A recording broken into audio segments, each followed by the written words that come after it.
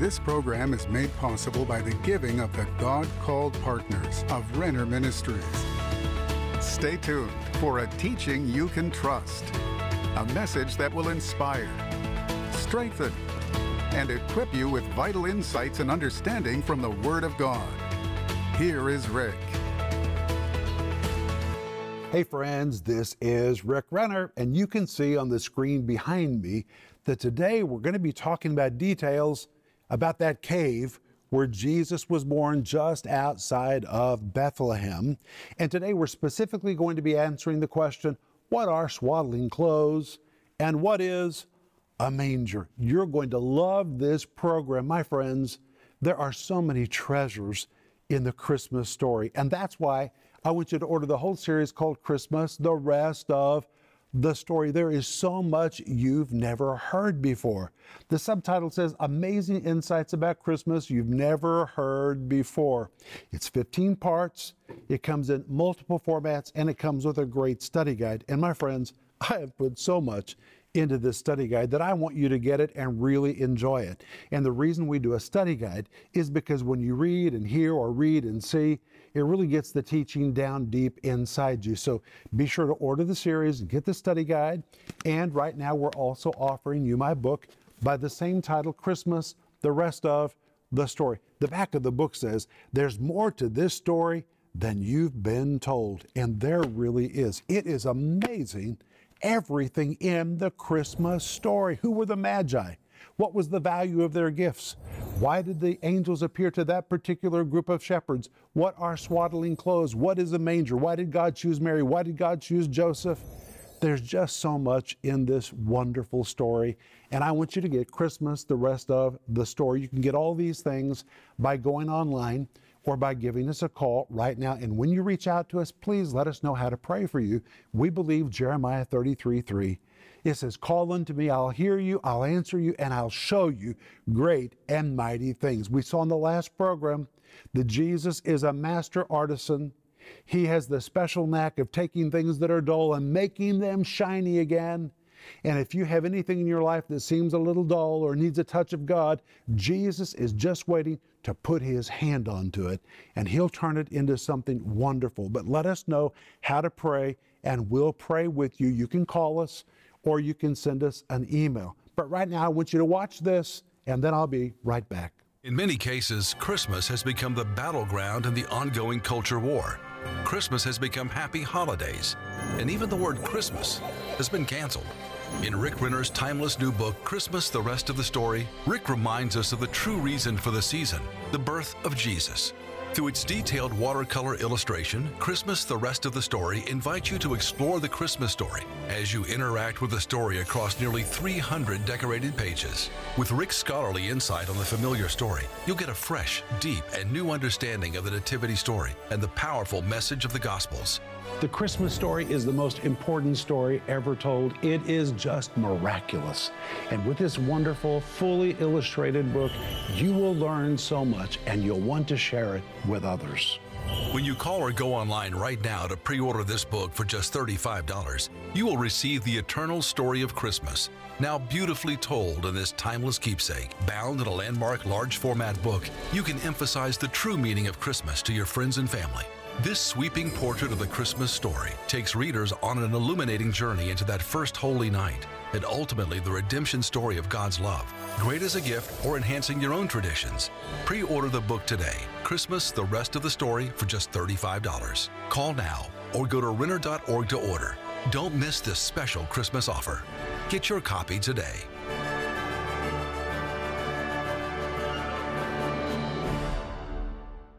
Today we're going to be answering the question, what are swaddling clothes and what is a manger? But in the first program this week, we saw that the Emperor Constantine had a mother whose name was Helena, and she converted to Christ and really became an avid follower of the Lord.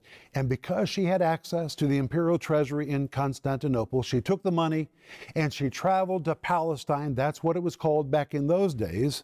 And she began to research and investigate where were all the key locations having to do with the life of Jesus. And at that time, the descendants of first century believers were still around. And so she was able to interview them and really find out where many of these events took place. She found out where Jesus was born. She found out where Jesus was crucified, where he was buried, where he was baptized in the River Jordan, and many of the places where Jesus conducted miracles.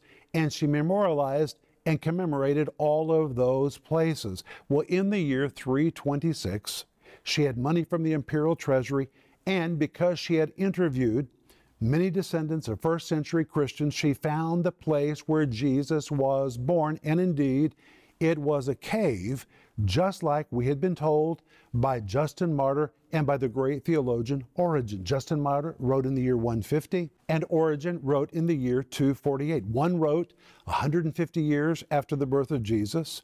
Origen wrote nearly 250 years after the birth of Jesus. There was a lot of information about the place where Jesus was born. And when she really understood this was the cave where Jesus was born, she used those funds from the imperial treasury with a decree from her son, who was the Emperor Constantine, and they constructed the first church of the Nativity in 326. That's when construction began. They dedicated it in 339, and it stood for nearly 200 years. And then the Emperor Justinian came to power, and he said, wow, this site is so momentous, we need a greater church on that site than the one that was built by Helena.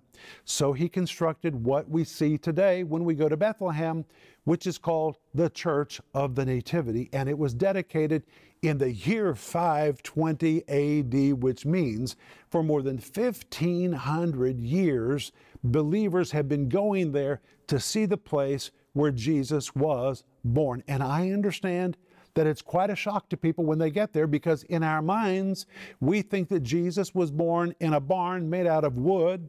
We think that Jesus was placed in a manger made out of wood. Why do we think that? Because that's what we see on Christmas cards.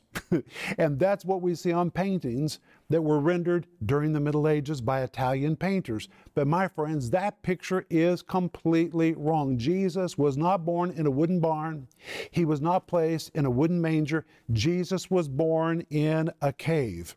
And the Bible tells us in Luke chapter 2, verse 7, that Mary brought forth her firstborn son and wrapped him in swaddling clothes and laid him in a manger because there was no room for them in the inn.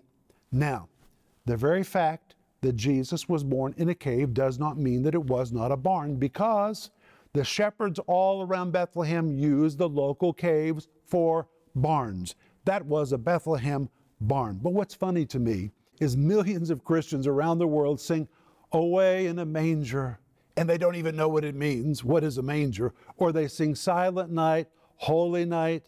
But was it really a silent night? In fact, it was a pretty noisy night, and that's what I'm going to show you today in the Scriptures. But let's begin in Luke chapter 2, verse 1, which says, "And it came to pass in those days that there went out a decree from Caesar Augustus that all the world should be taxed." That word decree really describes a decree which was given by Caesar Augustus, but it was enacted by the Roman Senate. And when the Roman Senate gave such a decree, it had to be obeyed, so everyone had to participate. And the verse says, all the world should be taxed. The word world is a very specific Greek word which describes the inhabited world or the civilized world. And in fact, it is the very Greek word used to describe the entire Roman Empire. And during the time of Caesar Augustus, the Roman Empire's territory nearly doubled in size, and they needed more money for construction for all kinds of things that were going on across the empire. So the purpose of this taxation, or this worldwide census, was to determine the size of the empire. Then they would know what is the tax base and how much money they could generate for their projects all over the Roman Empire. And really the word tax means to be enrolled.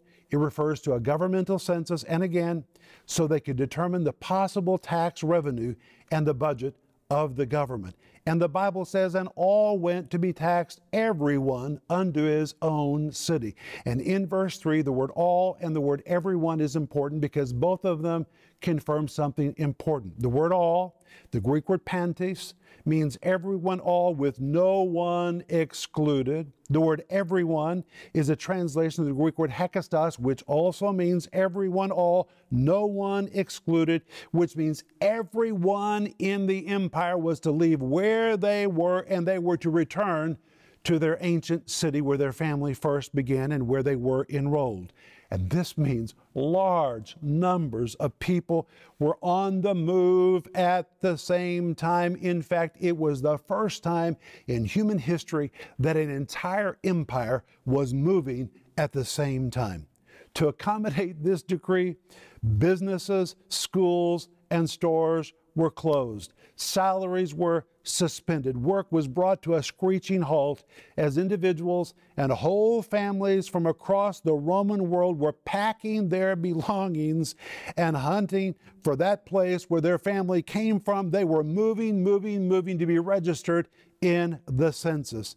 And it's very likely that there was a concert of complaining about the government from one end to the other end of the Roman Empire. Why are they requiring us to do this? Why couldn't we just be censused where we live? Why do we have to go back to our original hometown?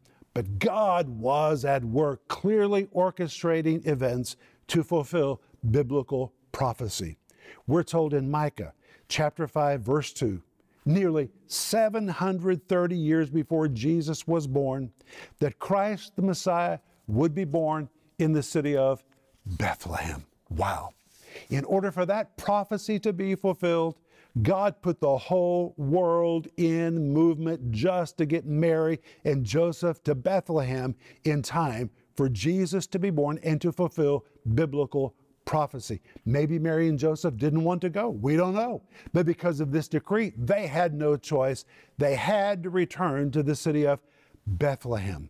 This decree from Caesar Augustus was the catalyst that brought them there. And it demonstrates to me and to you that God will do anything He has to do to get you and me where we need to be. And in fact, if needed, God will still inconvenience people. He will change plans. He'll do anything He has to do to get you where you need to be in His ultimate destiny for your life. Say amen. But what about that trip from Nazareth to Bethlehem? Well, we read in Luke chapter 2, verse 4. And Joseph also went up from Galilee out of the city of Nazareth into Judea unto the city of David, which is called Bethlehem, because he was of the house and of the lineage of David. Well, the distance from Nazareth to Bethlehem is 70 to 90 miles, depending on the route that you take. For a person in really good shape that's not pregnant, it would take about 3 days, 4 days. You could travel about 20 miles a day.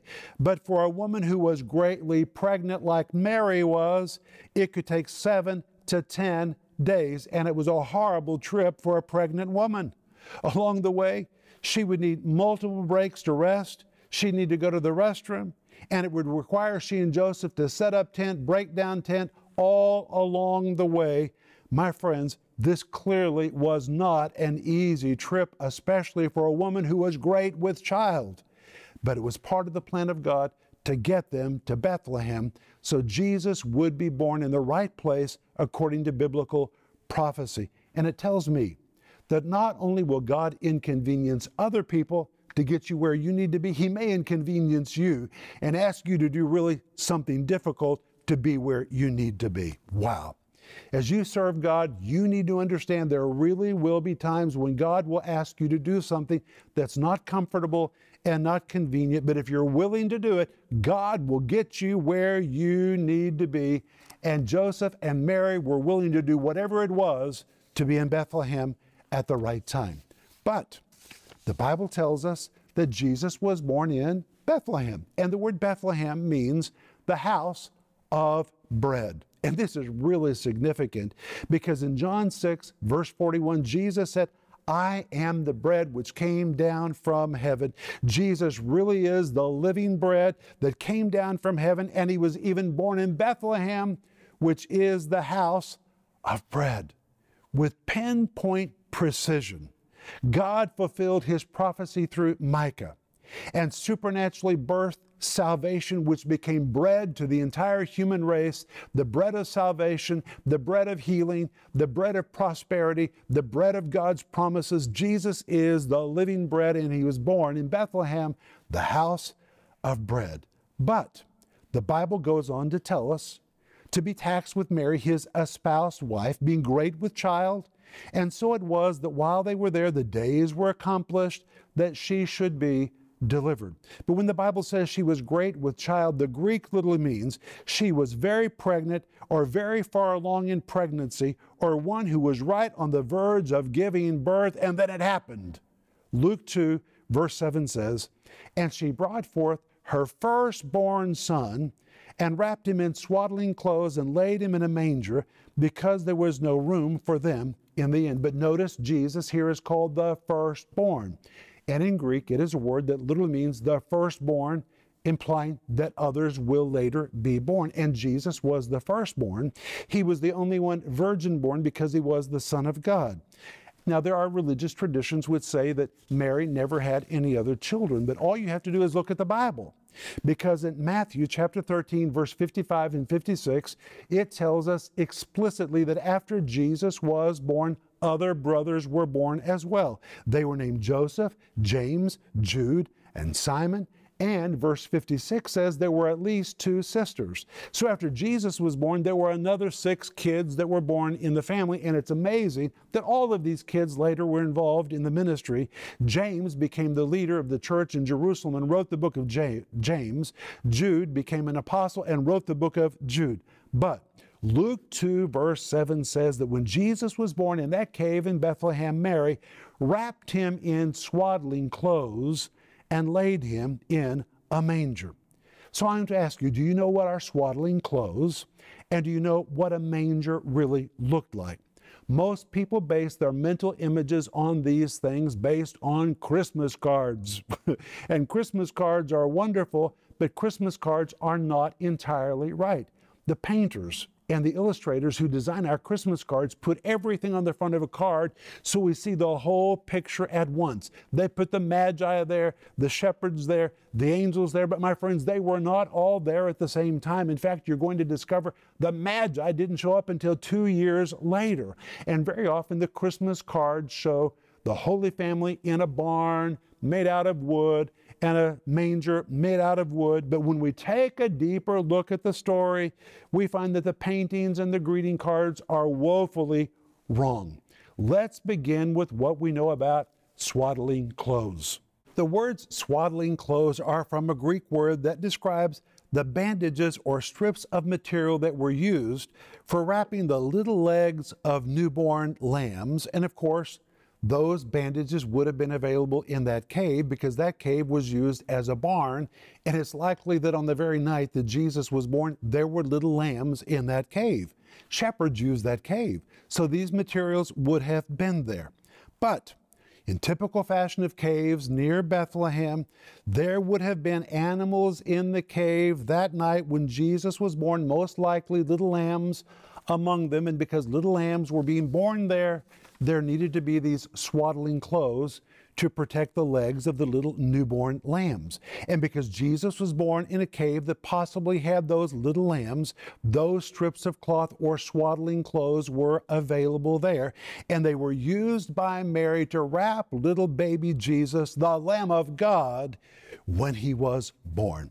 And this means that Jesus, in his very first appearance on earth, symbolically foreshadowed his purpose of coming, that he was born to be the Lamb of God to take away the sin of the world. Remember, in John chapter 1, verse 29 and 36, John the Baptist declared Jesus to be the Lamb of God, which takes away the sin of the world. In 1 Peter 1:19, Peter says Jesus is the spotless Lamb of God. In Revelation 5:12 and Revelation 13:5, we read that Jesus is the Lamb slain before the foundation of the world. And the title Lamb of God makes the term swaddling clothes extremely significant to the Christmas story, because Jesus in his very first appearance is wrapped With the same bandages which were used for little lambs, Jesus laid in that manger as the little Lamb of God that was born to take away the sin of the world. But what is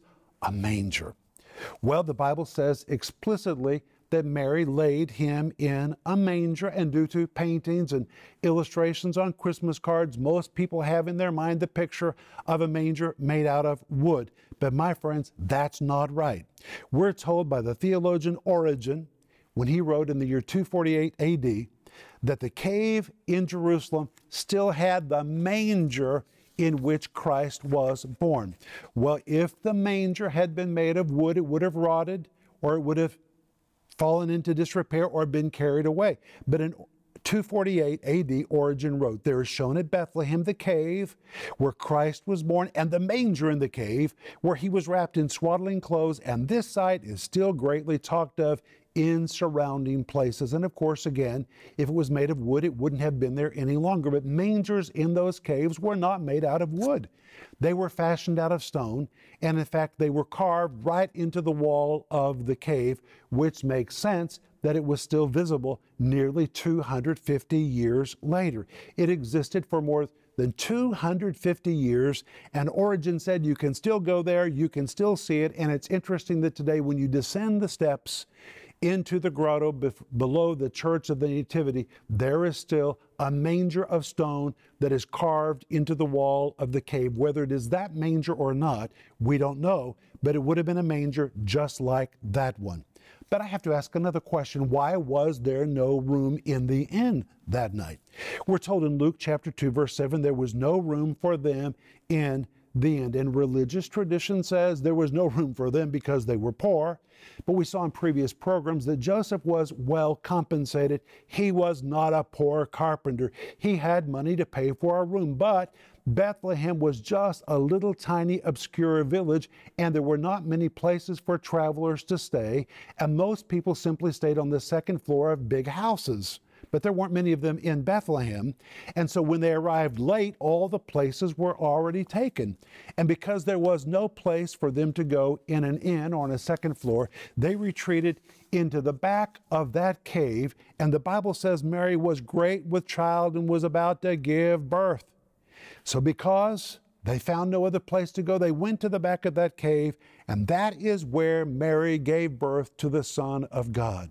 I've been in many of those caves around the ancient city of Bethlehem. I've seen it. It's very easy to imagine how they would have been used as a barn. But today, people love to sing Away in a Manger. They don't even know what a manger is, or Silent Night. But I have to ask again, was it really a silent night? Probably not. It was a cave filled with noisy animals, possibly with shepherds, possibly with other travelers who also could not find a place to stay. But in the back of that cave, Jesus was born.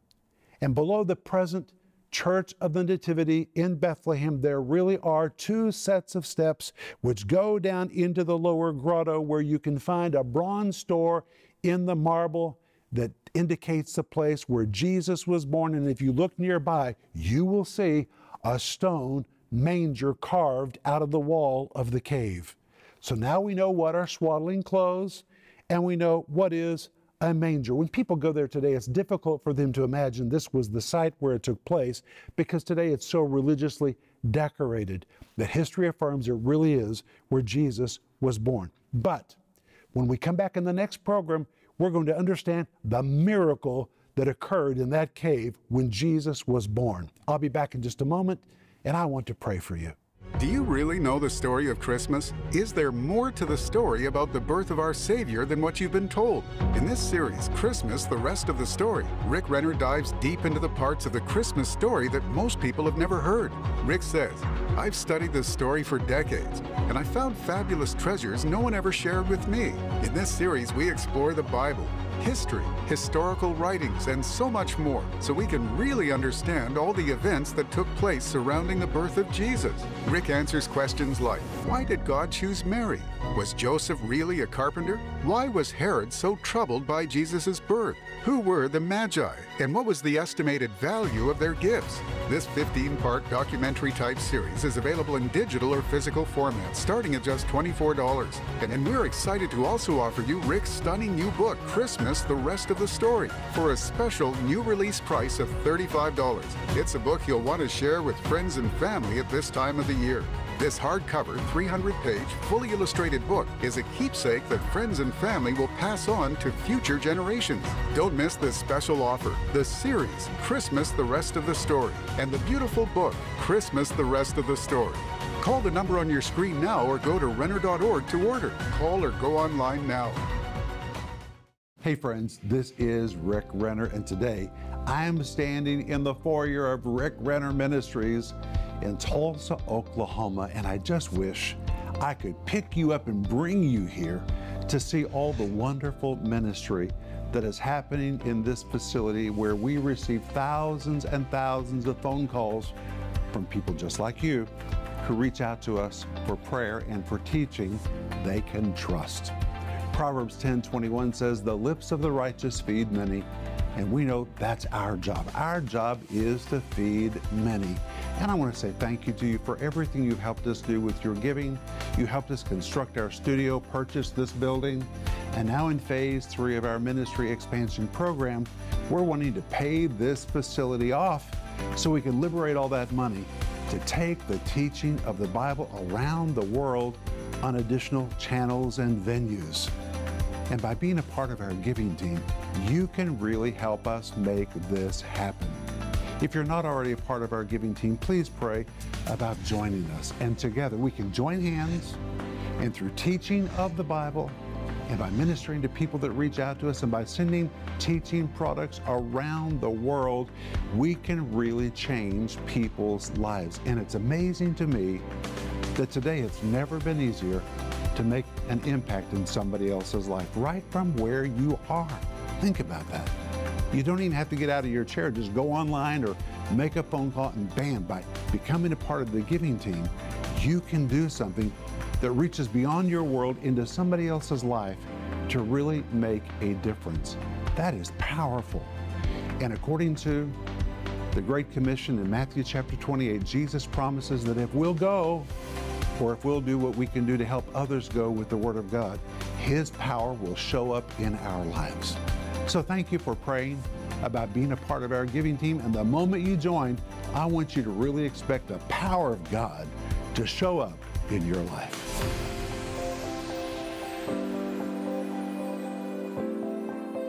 We've covered a lot of information today, and tomorrow we're going to really understand the miracle that occurred in that cave when Jesus was born. But I'm offering you my series and the study guide called Christmas, The Rest of the Story. And we're also offering you my book by the same title. It is fully illustrated. When you get this, you will simply be thrilled. Christmas, The Rest of the Story. You can order all these things by going online or by giving us a call. But Father, we thank you that Jesus was born for us. We thank you the King of Glory came to the earth as the little Lamb of God to take away our sin. Oh, we thank you for this. We thank you for repentance. We thank you that we've been washed in the blood of Jesus, the Lamb of God. Amen. Hey, I'll be back tomorrow, but remember Ecclesiastes 8:4, which says, where the word of a king is, there is power.